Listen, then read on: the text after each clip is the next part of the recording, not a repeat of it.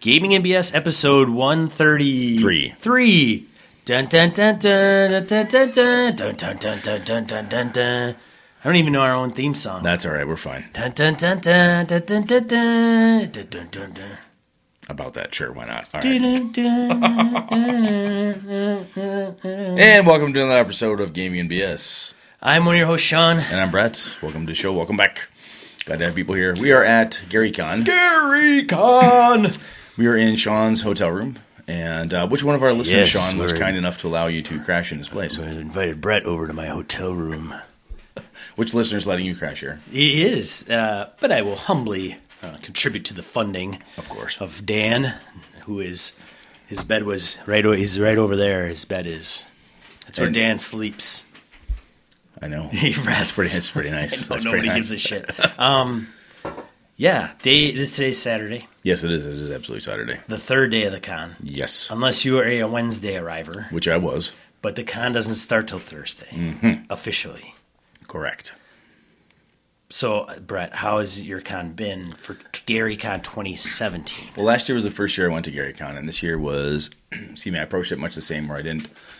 The way GaryCon runs is similar to EverCon in that you really, it's nice if you have a ticket to get in an event, that's great because then you can have guaranteed seating and all that stuff. But there are shit tons of pickup games and walk-ups and all that stuff is totally allowed.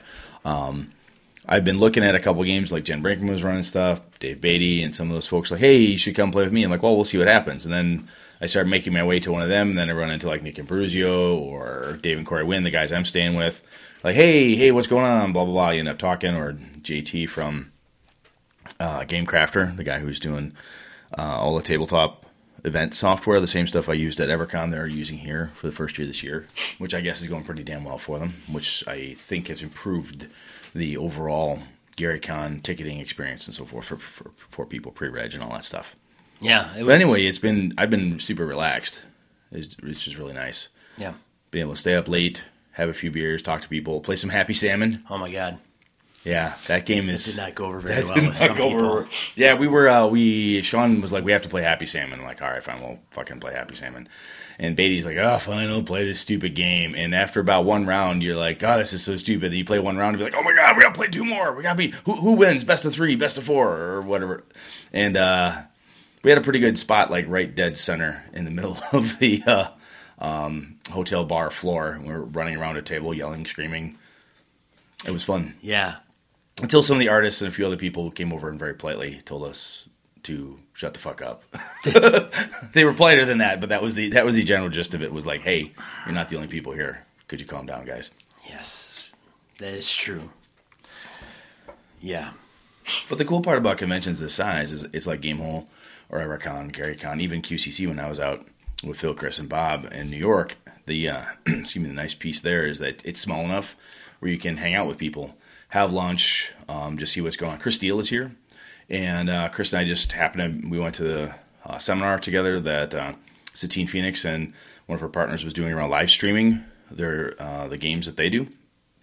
They're talking about some of the pitfalls and the equipment they're using and all that stuff. And then from there, we're both like, man, we're pretty hungry. And then we had dinner together. That was kind of cool. And it's harder to arrange some of that stuff at a bigger convention, like, say, Gen Con or something like that. So the intimate nature here. I mean, I spent 3 hours with Chris, and I spent like 3 hours with Matt Forbeck just talking about books, his time in the industry, how the Dana Jones Award spawned because he wanted to have a birthday party at Gen Con, and that's kind of where some of that came from. And that's just cool stuff. Talked to Schwab, Shadows of the Demon Lord, heard some amazingly cool, very Mr. Schwab style stories. Those were a lot of fun. Got to go hang out at Frank Menster's house, pre-con thing, Wednesday night. Corey and Dave have gone there before, so they wanted to drag me out there, and that was a blast. So it's been fun. It's a lot of, after running a con and then, quote-unquote, working at Gamehole with you, with the booth and just talking and doing stuff, this one's pretty mellow, I think. Yeah. You've been actually gaming more, though. What have you played? I have gamed. I have played Friday, which would have been yesterday. Mark Hunt ran Gangbusters.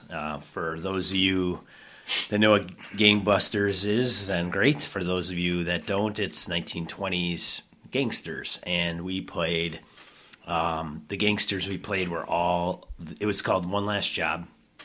We all played criminals from like the DC comics. So I happened to be Two-Face. One was the Riddler. One was the Penguin, the Joker, the Goon, which I think is from Dick Tracy, actually.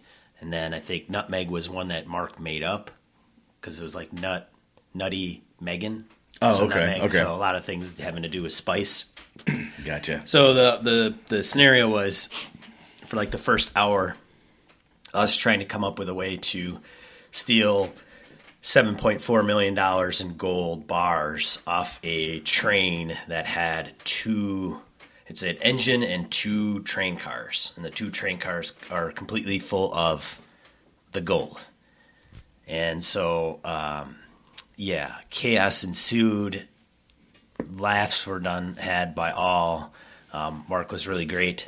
And he's going to be kickstarting a revision of Gangbusters.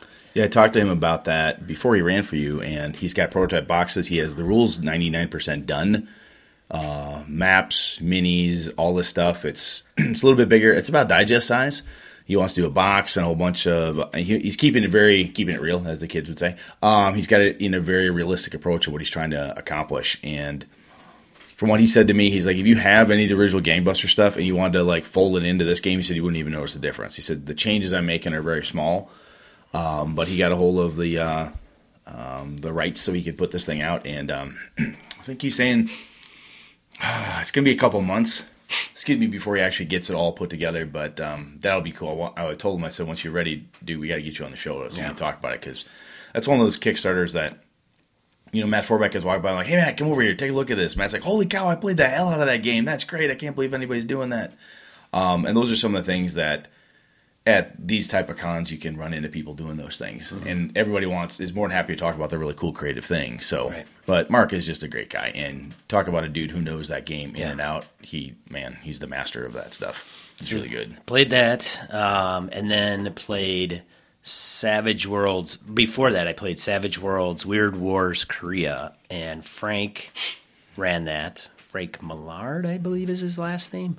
And Frank comes from just down the road from Madison. He's the local guy. He's that's right. Out of Edgerton. And he had a big – I posted a couple pictures online where it was, on the table he made a set piece, diorama, what have you. It looked like a MASH 4077 camp. And so we played soldiers tasked to the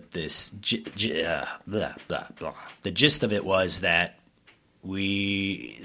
something happened where now the MASH hospital is behind enemy lines and occupied by North Korean soldiers, and we were to go there and basically survey what was going on and not be able to break radio silence or shoot anybody, weapon silence for 96 hours. So even though you'd go there, you could say, well, I think we have enough, we should leave.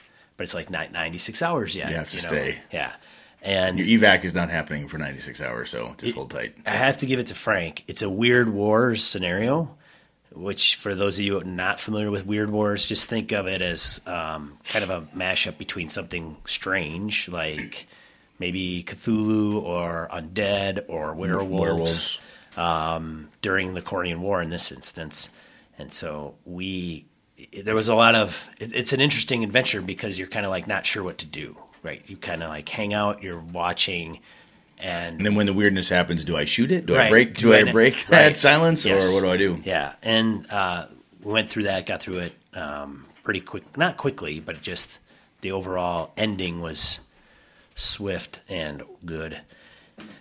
And then I was set to be in a game this morning, which I overslept and not very happy and relatively embarrassed at the whole thing because my alarm didn't go off, which wasn't an excuse, but I was just really tired. Really, really tired. Really tired. There's only so many martinis one man can have before becoming very tired. Yeah. So the other, we ran into James Carpio. Friend, patron of the show. Yep. And, of course, Merle Rasmussen, because Top Secret, what was Accurate Herald is now Top Secret New World Order. www.secretnwo.com. They don't have a Kickstarter ready yet, but it's coming. Right. They were handing out little bookmarkers and some cool stuff like that. They had mock-up boxes, big drop things where you like put your face in a picture type of thing. And Merle ran games. James is running games. I think Jason is running games. Elliott, yeah. Jason Elliott. So that's got a pretty strong presence. I know I tweeted that out and immediately Phil's like, "Can I buy one? Make that 2. Can you get 2?" It's not ready yet. I don't necessarily know when it's coming, but Merle's just tickled pink. And Merle Rasmussen, being Merle, he'll talk and he'll be more than happy to tell you all about it. He's a great guy. So, the other thing that I had a chance to do, so I was hanging out with Tim DeShane and Dave Beatty, and we're talking about the Goodman Games always does a raffle after What's New. So we find out that Goodman Games has partnered with WotC. Mike Merles is in the room and says, "Hey, by the way, we're going to let Goodman Games republish B1 and B2 in Search of the Unknown, Keeping the Borderlands. And we're going to convert them to 5e. We'll publish them for them." Great, really cool. And then their Lankmar box set Kickstarter started off today as well. And that is Saturday. What the hell the date is? Today is the March 25th of 2017. So anyhow, that's live. And we're hanging out, and Goodman's going to have the raffle. And they also did the Strongest Judge tournament, where what you're supposed to do is put your arms straight out in front of you, like a so, and then they stack books on your arms. And the one who can hold the books the longest without having to drop them, or at least lower them down as gently as possible, wins. And it's the huge Judges Guild Kickstarter book that they put out, which is like an oversized coffee table book. It's just gorgeous. So DeShane and I both figured out what would happen is we both have long arms, like us dudes with these big wingspans. We're going to get up there. It's going to be a leverage problem. And yeah, the dude who won was a little bit shorter than Tim and I, but stocky, really well built, and a little shorter arms. And he was like, boom, just right there. We were all you're holding these heavy books, you're like twitching and shaking, but it was funny. It was a damn good time. But I'll tell you, so Sean and I were trying to figure out, what we're going to talk about today, because you're at the con and don't just want to talk con stuff. But one of the cool things, I shouldn't say cool, but cool thing, the OSR aspects of this con, right, are obviously huge. There's Gary Con, so there's tons of AD&D. Frank Mention's here, Jim Ward, all those guys are around. Tim Kask and all that stuff. There's plenty of really cool old games. And it's interesting because there are a ton of people that I know online and who listen to us, and other ones are like, "Oh, I know, I play Blades in the Dark, or I play Night Witches, or we do a lot of other types of games." And I know this, we all know D&D's the big, 8,000-pound gorilla or whatever it is, but there's a ton of people here who have no idea what Blades in the Dark is. They're like, they know Shadowrun, but not a lot of them play it. Jimmy and Doc are running, and Jimmy's running some Shadowrun, and he doesn't get the same size tables that an Adventurers League table would. No, he typically fills. Does he fill his? He fills his tables, but he's not. He doesn't have a room of Shadowrun players, right? Yeah, like the Adventurers League does. So it's interesting. I'll be sitting there talking to some of the DCC crowd, and we'll be just talking about different games and stuff, and I'll be like, "Oh yeah, that's a lot like, Savage Worlds put out a thing about Lankmar too. That's kind of going out there. I've been tempted by that." And they're like, "Savage Worlds did Lankmar?"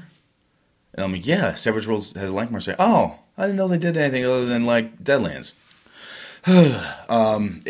It's funny that the hobby it's not segregated but it is very groups. You've got people into a thing, and they're more than happy to be in there. It's kind of interesting that you can be into OSR games. There's enough coolness going on. Like Eric Tenkar's here, so from Tenkar's Tavern, he's got his Swords and Wizardry stuff and Swords and Wizardry Light going down. There's tons of attention and stuff happening at that booth, and people are all into this. Like, hey, this is the latest, greatest thing. And some of them may be well aware of other game systems that are going on, but they're really, really into just this thing. Right. And that's kind of it. From a nostalgia perspective, that's kind of cool. Yeah. But I think it's also interesting that those of us who are playing other games and so on, when you come to a convention like this, I think the best way to get players for those games is the pickup games. Mm-hmm. Or say, hey, you want to try this thing?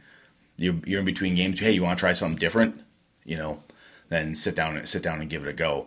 Versus if you put it on the books. From talking to a few people, they were running. Somebody was trying to run Blades in the Dark, I think, on the books, or a couple like smaller press games, if you will, and they just couldn't get people. because no one knows what that is. I came to GaryCon to play, OSR games, not here to play that newfangled crap. Yeah. And so it's got a definite feel and vibe in that direction, but there's people out there who are still interested in the other games. Ty's asking if anybody's playing DFA. What's DFA? What's DFA, Ty? I do not know DFA. Yeah, I don't know either. But anyways, let us know, Ty. And it is, and we were talking about that earlier about how, there were some tables you wouldn't get filled if it wasn't. I don't think a lot of people come here to. I mean, they're not going to come here to play Fiasco. No, it's not. Or Powered by the Apocalypse. I don't know if there's a single game on the. Now, I don't know the entire grid, but I don't know if there's a single Powered by the Apocalypse world type of game. Yeah, I don't know. Scheduled, honestly. But I mean, the designers and the authors, though, when Forbeck and Schwab, when I was lucky enough to catch those guys, were just talking, and Schwab's telling these amazingly funny stories, and you listen to him talk, you're like, oh, now I know where Shadow the Demon Lord came from. That dude, man, that dude's fun. It's all Roberts. It's all up there when it comes out. Yeah. Anyhow, it's probably made him a better person. Probably has. But they know what Fiasco is. I mean, Matt Forbeck said, oh, Fiasco, that's a great game, and we were talking about how some of those games are. Actually, I got in this discussion with Mark Hunt and Forbeck and Hobbs and a couple other guys, because of course Hobbs is here, and we said how some of those games are like advanced games. It's usually not the first role-playing game you play. Right. I use like Hillfolk as an example, or even Amber Diceless, or it may be out for a while and it's well known in certain circles, but you don't often get somebody who cut their teeth playing. Amber Diceless was the first role-playing game I ever played, or hey, I only played Fiasco and that's the only RPG I ever heard of, and that was the first one I played. Right. A lot of the OSR games, I still think one of the reasons they're incredibly popular is not only because of the nostalgia factor of men and women our age, in their 40s, and going, oh yeah, that was really cool. I want to buy stuff that was similar to my home game or whatever. Now it's being reprinted, but they're easy, they're very accessible, and they're very familiar because they have. I'm kind of like D&D, but in this other format, and I think some of the smaller book games like Dungeon World transcend that, where it's a small book game, but you could easily play Dungeon World as like your first game. You've talked about that before. Mm-hmm. Well, that's a good intro RPG. That's not D&D. Right. And however, I don't know how well Dungeon World will go over here with the type of gamers that are at GaryCon. Maybe it'll go over really well. I don't know. Mm-hmm. That's one of those things I was kind of noodling in my head coming back next year. Should I run games on the grid? And what should I run? Should I bone up on Dungeon World and try to see if I can run some of that off the grid just to have a different flavor of games out there. Yeah. So is that the topic we're talking about? Is this the topic? I think so. Are we talking about, is this the main topic of the show? I think this is the main topic of the show. I see.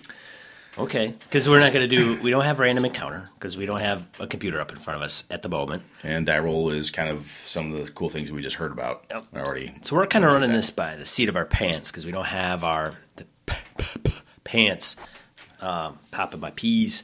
We don't have a lot of notes or a lot of stuff in front of us because I'm not going to be able to record this on a Sunday, so we're doing it a little bit early, Sunday night. So I guess we've talked about like introing people into the hobby and stuff, mm-hmm. and popularity of different game systems. I think is OSR being very popular and GaryCon being popular and people being interested in the history of the game, where it came from, meeting some of the old guard. And I talked, Corey and Dave and we went to Frank's place, we left, and I said, it's kind of cool to go do that. Was it the most fun experience I've ever had at a con party? No. I mean, it was nice. Jason Bowman was there cooking. Apparently the guy's an amazing cook. So he made a ton of really great appetizers. He called them Wanza Porcus. They were bacon wrapped with Asiago cheese. They were amazing. And I think I ate my weight in those. Those were really good. And Jason's from Milwaukee originally. And works for Paizo and is very instrumental in the development of Pathfinder RPG. Mm-hmm. So I think the health of that piece of it, because of the type of gamers that it brings in, it's really interesting. Lots of kids here too. Tons of kids I've seen today. It's the weekend, so I'm seeing more kids now. I know Forbeck's coming back tomorrow with his quadruplets. So actually, I think all 5 of his kids are coming back. But anyway, I think it's good for the hobby to have. It's not. I don't like the division component of where you get people who are OSR versus small book or only this and not ever that other thing. I think it is really neat, though, that you can have, if you will, a division in how conventions cater towards one perhaps than another. Well, and there's ones that are like that. Like you go to Forge Midwest Yes. in Madison, and you could run a 5e game. Nobody's going to stop you from running a 5e game. Absolutely not. But typically you go there because you're going to be either involved in a play test of a small book, small press style story type game than maybe something more traditional, or traditional is not even the right word, but something that you would play at GaryCon, right? Yeah. And then there's like a Metatopia, which I haven't been to. I don't know if they're, I honestly don't know. I know some of the people that have gone to Metatopia that are more into story games. Okay. But I don't know if Metatopia is strictly like, I don't know if that's one end of the same, right? Mm-hmm. They could just be, I like Powered by the Apocalypse games, or I like the Roach or whatever, Dread. Some of those that maybe played at a Metatopia that are just happen to be people I know that play those games that go to Metatopia, or Metatopia is actually a more heavily based story type of game convention. So kind of where while we talk about this, I was thinking, like with EverCon, I want to try to make EverCon more Gamehole Con-ish, or even Gary Con-ish. Not necessarily from the types of games, but hey, it's run better. It's more tabletop RPG board game focused than some of the other things that they've dabbled in over the last 15, 16 years. And it's interesting the number of people that will say, boy, I wish this convention had more of X, more board games, or I wish it had, somebody should be running Fiasco. I really wish they had more Shadowrun or something like that, yeah. Someone will say. Tim Verning ran Fiasco for us. Yes, he did. At Gamehole Con, so that was cool. But, and Alex has said, when I talked to him, he's like, yeah, I really wish we would have more of that. He said, and I hear people say they'd like to, and he said, my immediate response is, that was great, it's a really good idea, you should run something. Not everybody realizes that a game convention, almost every one of them, is based on you as the game master saying, hey, this con doesn't have enough of X, or I really want to play Mutant Crawl Classics. I don't see any of that here at EverCon. I'm going to run a Mutant Crawl Classics game. And I know game masters, oftentimes we are in dreadfully short supply, or at least ones that are willing to go to conventions and run these different games. But I think that, and even like at a Gen Con, right, where you have games on demand, it's kind of like a con within a con, right, because Gen Con's so fucking huge. But that is a group of people who said, you know what, we want to have more of our stuff in this space, and you have to take the initiative and go get it. So I think some folks don't necessarily go to local cons or a convention like GaryCon. Well, they're not going to have anything like this. Oh, well, that's partly because people like you or I or Sean aren't running it. And maybe it is like, well, if I do want to play Dogs in a Vineyard, I don't know anybody will ever show up to my table. Well, there's only one way to find out, right? And sometimes what you do is you tell your friends, hey, I'm going to run Dogs in a Vineyard, you come to GaryCon, you should come and play with me.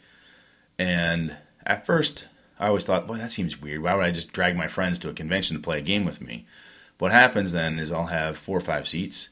I got 3 of my buddies to play, and then I start trying to recruit other people, actively trying to pull other people. I know Phil does this, and Senda has talked about this before, too, with conventions trying to drag people to your table. And maybe it's off book or something. But the short version is that if you really want to see these conventions change or have better, quote unquote, whatever you think is better, options, I think one of the things that we as gamers, if you're going to complain about it, you got to step up and do something about it. And I think that's just something that, like I looked at Gamehole, and I'm like, hey, we're going to do the podcasting thing here. That'll be fun. You know what we should do? We should try to get some other games going. So then when people talk to us like, hey, we know a bunch of different people who want to run different things, like Tim Verning running Fiasco. There's not a lot of Fiasco at Gamehole, but we had some of the Fiasco in our area, which was really cool because Verning took the initiative to say, I want to do this, and I know you guys will support me in that.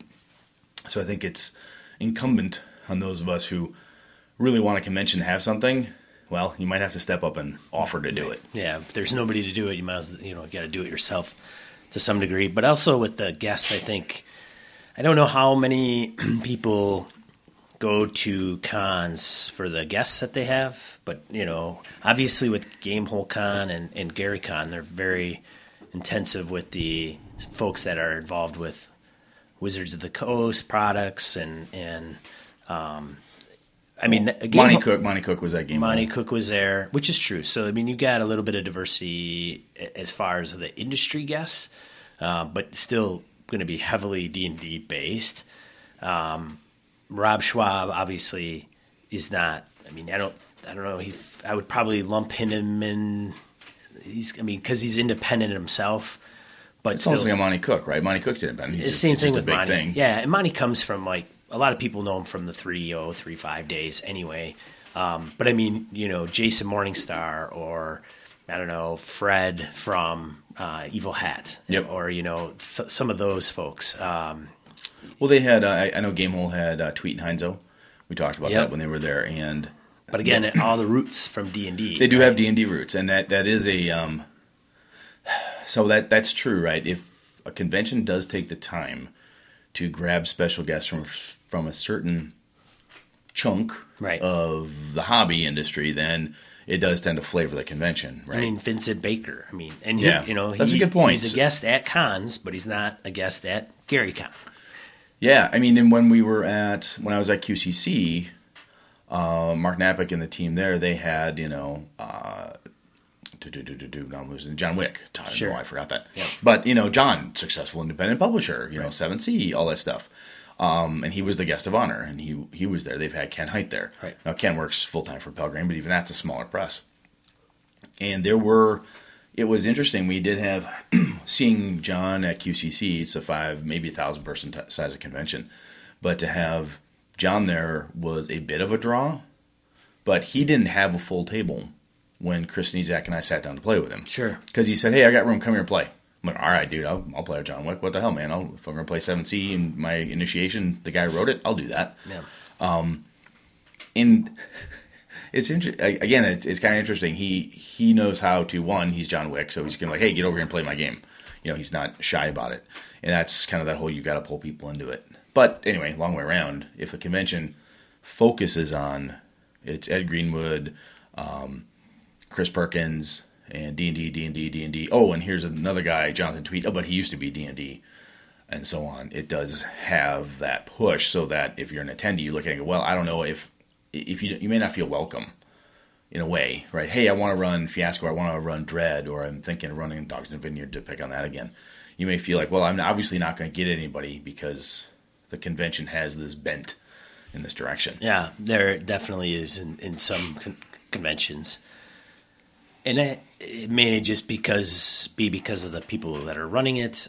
Not that's an excuse or reason, but I think it could lend itself to it. And the same with, even I think there's a con out in Colorado, and the Rocky Mountain Savages. Is it Genghis Con? Maybe. I just talked to a woman who is at Genghis not that long ago. I think it's Genghis. I don't know.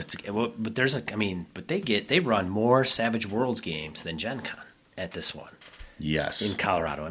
That's phenomenal. But they are, obviously the community is super robust there. They've had Sean Patrick Fannin there if it is indeed that con. Yeah, it's that one. So how did it get that big there? Like who's pushing that game? I don't know. There, in Colorado necessarily. Well, I remember talking to Alex about different guests and things. He's like, "Look, these people are a draw." He said, "Yeah, I want to have Ken Hite come. Yeah, and I want to have Robin Laws. I'd love to get some of these other people that that are well known, or Vincent Baker. It's like that'd be great. It'd be really cool to get Vincent to show up. If I can swing that, I'll definitely do that." Mm-hmm. He said, "But I would." Yeah, he's not opposed to it at all. And he said, "But Brett, I would be a fool to say, hey, Chris Perkins, nah, I'm full. Right, I'm good, dude. Right, because he has a big draw, and it's the." So again, I guess it goes both ways, right? You want to have people come, and if that is an attractor, then it's a bonus. And I guess that's all I have to say about that. Geez. But I guess the main thrust of what I wanted to kind of say out loud is that I look at conventions and I'll hear people, and I had a lot of this with EverCon too, people like, you should do this, or hey, your convention should do X, or you should have Y, and I'm like, I can't do all of that. I can't run a multiplayer, BattleTech tournament. The only reason there's a big-ass BattleTech tournament here is because Chad Parrish and Dead Game Society are doing a big BattleTech tournament. Right. He offered to set that up. He went out and found sponsorship for miniatures and so forth as prizes and so on. And those are things that the men and women who are running those games, they're into that. Right. Jen Brinkman wants to run DCC. She loves it, is passionate about it. She and Bob Flatt from Florida, specifically to hang out with the Goodman guys and gals and run some DCC. Right. So it's that passion that's what's driving them there, and to proselytize, evangelize their game with everybody else. And I think that... But going into that and touching on that, I wonder, because I think people are inherently, I don't know if clannish, maybe not insular, but they tend to group together. Yeah, right. Absolutely. Common things, good or bad. So there's a sense of camaraderie or togetherness or whatever that is in the game that they play, like the main game. So Jen's a good example because she does 2 podcasts. She's been on our show. She's obviously big into DCC. Yes. Bob plays and runs Call of Cthulhu as well. So he's not, and I don't think Jen's one-dimensional by any means. No, not at all. But at the same time, she knows she's going to come here. There's going to be DCC fans, and those fans hang around together, and they know each other. And she knows that, if I go to Gary Con or North Texas RPG Con or even Gamehole, there's going to be those people there, right? So I know that's true, right? And some people are not. Well, I could talk to anybody there, right? I don't have to know anybody. I'm just going to show up. You get a guy like Brendan LaSalle, who's like one of the big right. GMs for it, and Brendan is so goddamn nice. Yeah. I mean, he'll come and talk to anybody, shoot the shit with you, hang out. Hey, you should come play my game. Hey, man, I can't fucking give it over you. You should try this. It's fun. And so one of the other fun things to do that I can mention then is to bring your own group. Right. Well, right. That's essentially kind of what's happening where, you get Dave Beatty who's doing some play testing. Hobbs is runs some OSR stuff. Obviously, he's got his podcast. So there's a little bit of overlap. But you and I can pretty much bank on a certain amount of people that enjoy a particular type of game to be at the con. Right? Yeah, if they can absolutely. get there, they're going to be there. It's more even in passing than anything like, hey, are you going to make it? Yeah or no. It's on their list, and the reason they wouldn't be able to come is because something came up on their end, or maybe they can't swing the money, to fly in because it's pricey to fly and take off days of work and travel and all that stuff. Certainly more expensive than it is for you and I to drive down here. So I think that's also might tie a little bit into it. I don't know necessarily, because I think even some of those folks will probably go to North Texas RPG Con, yes. and then they go to those 3 like Gamehole, North Texas, and Gary Con, right, are very similar in the games, the makeup of the games. I haven't been to North Texas. I heard it's more intimate. Like I don't think they have a dealer hall. I don't think they do. I do not know. I don't know. Never been. Or it may be just tables in a hallway where vendors can kind of set up their wares on a table. I'm not quite sure. I don't think so. Somebody let us know from North Texas. But I think many of their games are out in a lobby-ish area, and then a lot of them are in conference rooms. And they have conference rooms here at Gary Con, but at North Texas, it's almost, much more into that. Its own room kind of thing is what I've heard. So I'm speaking out of my butt because I'm ignorant because I haven't been there, but that is what I have heard. And then people can call up and say, you guys don't know what you're talking about again. Well, the reason a place like Gary Con becomes kind of like a haven for a DCC crowd to pick on those dudes and ladies is because those dudes and ladies love this place. They're having a good time with it, and it's very welcoming. And that crew is also kind of, like a Brendan LaSalle welcoming, like, hey, you should come and try this. This is fun. You should try it. And that's why I think if you want to take, so I'll give big props to Eric Farmer and Kevin Lovecraft and Austin when they wanted to do some kind of a variant of the Games on Demand. Games on Demand at EverCon. It did not go over well. Frankly, it didn't. And they've already figured out better ways to try to do it. But they love the hobby.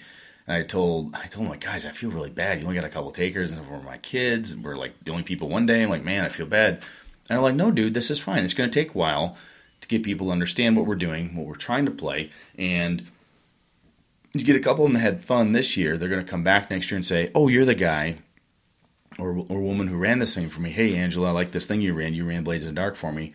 That was cool. Are you doing that again? And they're going to want to sit down and play with you. Yeah. So I think they're willing to step into the EverCon arena and try to help forge a piece of that, indie game vibe into a portion of that convention that I'm helping out with. So I think that's pretty cool. Yeah, I got to hand it to Kevin and those guys and Austin and Eric. That when I had heard that Kevin was going to kick it off, I didn't know Eric was going to be involved. I know he was going, but I mean, I thought, in Wausau, that's going to be tough. It was tough market to break into games in demand. Not impossible by any means, but you got to have, first of all, you got to have so many get to the con. Mm-hmm. And then you got to have a certain amount of people that are interested in that game, or you've got to promote the living snot out of just that kind of piece, right? And that was the thing that Kevin, being he talked to me about, was like, how do we better promote this thing through EverCon next year? How do we make it bigger, better? And he brought that to me, right? So as a director for EverCon, he's coming to me saying, hey, Brett, I've got some better ideas. How can we make this super sexy? Super sexy. More attractive to the guests and everything, to make it seem like it's something they want to do. And that's where folks like, again, the DCC crowd, Joseph Goodman, said, hey, I'm going to have the strongest game master, where you put your arms out, try to hold the book up. So it's a goofy thing. He does a raffle. You buy stuff, you get a ticket, it goes in, luck of the draw, you get something, you don't. But that drew a huge-ass crowd in the dealer hall just around the Goodman booth while they did that for a good half an hour. It makes them stand out, saying, hey, this crowd is fun, this group of people that we're all applauding when someone wins, even when somebody, like me, like, oh, damn, I got to drop the books. I got to applause because, hey, you tried, and you lasted up to 5 books or whatever the hell I lasted up to, and that was cool. So I guess, they worked with the convention, say, hey, we're going to do this. Is this okay? And so on. And with Kevin coming to me saying, I want to try to make this better, again, he wants to improve it in that area. And get people aware that there's more games than just D&D, Pathfinder, or Call of Cthulhu. Yeah. Hey, there's some other cool stuff out there. Well, and games on demand, to be off, in fairness, it didn't start out with 100, 300, 400 people or whatever Gen Con gets now. It didn't start like that anyway. No, it couldn't have. No. It's not possible. No. So, to say that games on demand is smaller at EverCon has no bearing based other than just the fact that it hasn't been in place. Yeah, I have a 1,200 person con, and they had maybe half a dozen takers. That's not too bad right. for a brand new concept at a convention. That wasn't too bad, right? Like I'm sure if you even mention games on demand to somebody at GaryCon, they're not going to know. Some of them aren't going to know what that is. Mm-hmm. I'll tell you that's actually another interesting point about conventions in general is that there are a number of people who are huge gamers, they play their games, and some of them know a shit ton of stuff, but they don't like conventions. Right. And I was noodling on that a little bit, and perhaps a sub piece of what we've already talked about is I'm actually nervous to play at conventions because I'm worried that I'm going to fuck something up or I'm going to be a shitty player at a table. Really? To play? So I get nervous. I don't know why. Yeah, you can just sit there, though. I don't know. Yeah, I guess I'll do it. Yeah. And so I know me. I get nervous about it. I'm like, man, I don't want to screw the game up. And if it's Jen's going to run a game, I don't want to be a douche. Brad, what the hell are you on this show for? Why? I'm a coward, man. I'm building up my self-confidence. Oh, is that what it is? Okay. Self-confidence all right. builder. So write your letters of support to Dear Brett, you're okay. Brett Thanks, at man. GamingNBS.com to say, hey, little camper. So put those pants on, pull them up. You can go in there. You could totally go play a game you played before. You can go in that game. Yeah, you can roll some dice. You dumbass. Yeah, and it's not like you're new. I know. So where I'm getting at though is I'm like, oh geez, well, I'm kind of busy or I'm doing something. I gotta go talk to somebody else. I was gonna go hang out with somebody. I'm like, well, and then I think about that. Sorry, banging the table here. And then I think about that, and then AJ, my boy, says, boy, I'd really like to run a game at a convention someday. I said, you could run a game now. Right. Oh, I'm not old enough. I'm like, you could run a game when you're 11 next year. No, you have to be a grown-up. No, you don't. No, you don't, AJ. You could do it now. Well, what if I'm no good? So what? It's easy to say, and then you think put yourself. But then you think about it, like, man, put yourself in those shoes. and you've been playing Call of Cthulhu for 20 years with your buddies, and everyone says you're a really good game master, and you're like, well, I'm running a game in a con. You get there and you go, I don't know any of these people at this table. You know, the internal anxiety. Running a game is different. Exactly. We were talking about playing, Brett. So where I'm going, though, is that if playing, I go, man, I get a little butterflies thinking, man, okay, I gotta buckle in. I can do this. Because like with 7C, I was nervous about, oh shit, John Wick's gonna play. I'm gonna play next to Sneezak. What if I fuck up, look like an idiot? I did fine. It was fun. It was a great time. You get in there and go, and then when we tell people, we're like, hey, you should run this game at my con. That's a good idea. Can you help do it? I think the thing that I am now learning, I'm now going to, instead of looking at you saying, well, Sean, you dumbass, why don't you just run the fucking game? Instead of any attitude, I usually don't say it quite like that, but saying, hey, you should do that, is you should do that. What would it take for me to help you do that? I think that's the next step for me as somebody who's trying to organize a con. When someone gives me a really good idea, I really wish we could do some games on demand. I was very fortunate that Kevin and Austin did all the homework and figured it all out on their own. Not everybody has that. Right. So somebody says, hey, I really think we should have some more Cypher system here. I really want to do some Numenera stuff. I got a really cool idea. Yeah, you should run that at my con. Well, okay, what do you need to do that? And I think that's where the cool thing about the interwebs is, like, if you have an idea, like I want to run it at a con, you can bounce it off of people. But I think that's another thing. If I were to come to, like when we came to Alex and said, hey, we want to be the podcast for the show, he said, that sounds great. And then we're like, waiting. He says, so what do you need? Oh, well, what we think that would be, can we have a booth? That sounds good. Can we have some tables? Yeah, sure, we can cut some tables. Yeah, we can do this. People are willing to work with you, and sometimes as the con organizer may forget to say, hey, what can I do to help you? But it doesn't hurt to come up with ideas. Say, I'd like to run, let's say, a Numenera campaign, a big one. I'd like to run it like a 3-parter all day Saturday. Can I do that? Yeah, talk to me more about that. Bring ideas to the convention people. Now, granted, at a place like a Gen Con, which me, and 60,000 are our closest friends, probably harder to do. At your smaller conventions, I know from personal experience, it's not that hard to do something kind of special like that, or something that might be a little bit different than you'd find at a different convention, by bringing it up and then coming with ideas. Some of your ideas may get shot down because the convention organizers are like, no, sorry, you can't have water gun fights. I'm sorry, that's not going to happen. No Nerf guns either, because we can't allow that. But here's what you could do: X, Y, or Z instead. So I think that's another way for people who have ideas of what they'd like to see at a convention. One, you got to get past being nervous. It's going to be tough. Right. You got to do it, and then try to figure out ways to make it the most comfortable possible. If you've never run a game at a con before, and the first thing you want to do is run a massive start at 8 a.m. on Thursday and close down at midnight on Sunday, massive campaign, it might be a little rough for you. Right. Run a 2-hour game, don't run a 4-hour game. Right. Yeah, you can run a 2-hour game. Absolutely. It's that thing where you can get in for 2 hours. Like, woo, that was fun. Short 1-page adventure, just bang right through it. So, anyway, I think that's... do you got anything else? No, but I think we're going to have to talk about you playing, Brett. I think we're going to have to talk about your phobia. My phobia. Your reluctance. I know. You can't screw up as a player. I mean, yeah, there's knuckleheads at tables that do dumb shit sometimes, but you know what? It's a con game. It's not a big deal. There's plenty of discussion around the table, like, to try to accomplish something in a team. Frankly, you sometimes sit there like our gangbusters, man. We could have planned that heist for all 4 hours. I told Mark that. I told that to Mark. I'm like, Mark, you're not running anything now. We're just going to sit here and talk about how we're going to do this heist, and then 4 hours will be over and we're done. You won't have to do a single thing. You just lay it out to us, and we'll just sit here and bullshit with each other for 4 hours. That's funny. So, but yeah, I think we wrapped that up at a little bit more informal pace than we typically. That's funny, informal for us. That's hilarious.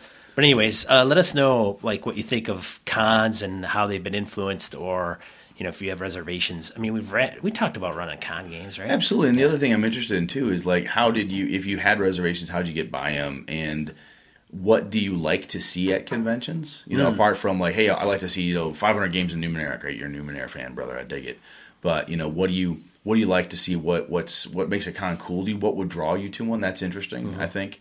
And the other piece is when you did finally break into game mastering at a con or playing your first game at a con, how did that experience go? Did you have a bad experience? And if so, how'd you get over it?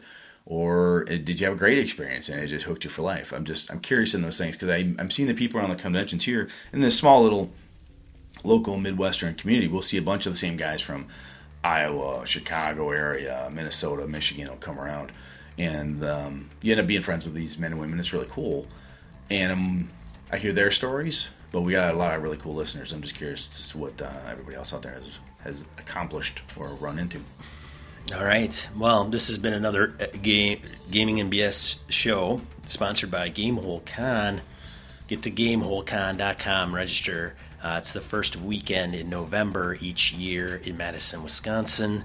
We will be there in full force. It's a great gaming convention. I'm sure they're growing again. And you can find out what they have going on as far as guests. They will send out emails. They don't spam you. But you can get some... True Dungeon will be there again. Yep. It's going to be... Mark Miller from Travelers coming back. Mark Miller's going to be coming back. Who knows who else is going to join the list of... Yeah, speaking of special guests to draw people in, Mark Miller from Traveler. I mean, he's right. He's no Chris Perkins, but there's still a lot of Traveler fans. He's been around for probably longer than Chris Perkins. I'm pretty sure he has. Yeah, and so... otherwise, I think that is it. We'll wrap it up. I'm one of your hosts, Sean. And I'm Brett. Good night and good game and all. This episode of Gaming and BS brought to you with the help from the following patrons. Christian Sexy Voice Serrano, Kevin Lovecraft, Joe Swick, Brett's Biggest Fan, Jeff Rodemacher, Forrest Aguirre, Mark Anthony Benedetti, Bruce Cunnington, Eric Jeppesen, Andy Hall, Sean Nicholson, Tim Jensen, Chris Steele, Knights of the Night Crew, Palladian, Jason Blaylock, Remy Bilodeau, Jason Hobbs, Wayne Humphrey, James Carpio, Pure Mongrel, Lord Tentacle, Corey Johnston, Eric Tankar, Brandon Barnes, Mark Tasaka, Brett Pazinski, Tim Shorts, Chad Knight, Dan LaValle, C.W. Mellencamp, Nicholas Abruzzo, Victor Wyatt, Craig Huber, Eli Kurtz, The Lost Sailor, Graham Miner, Todd McGowan, Roger Braslett, Misdirected Mark Productions, Old School DM, Jason, Christopher Gray, Tabletop Game Talk Podcast, Stephen Brett, Dragonspawn, Evan Harrison Cass, Finolf, Ray Otis, Mirko Froelich, Eileen Barnes, Tony Sugarloaf Baker, Jared Rasher, Jared Lytle, Todd Crapper, Michael Parker, and Jim Fitzpatrick. Woo! For the cost of a coffee shop coffee, you can support the show for an entire month. Consider going to gamingandbs.com/Patreon. That's Patreon. Thank you, patrons. Thank you, listeners. This has been a Litterbox Studio production.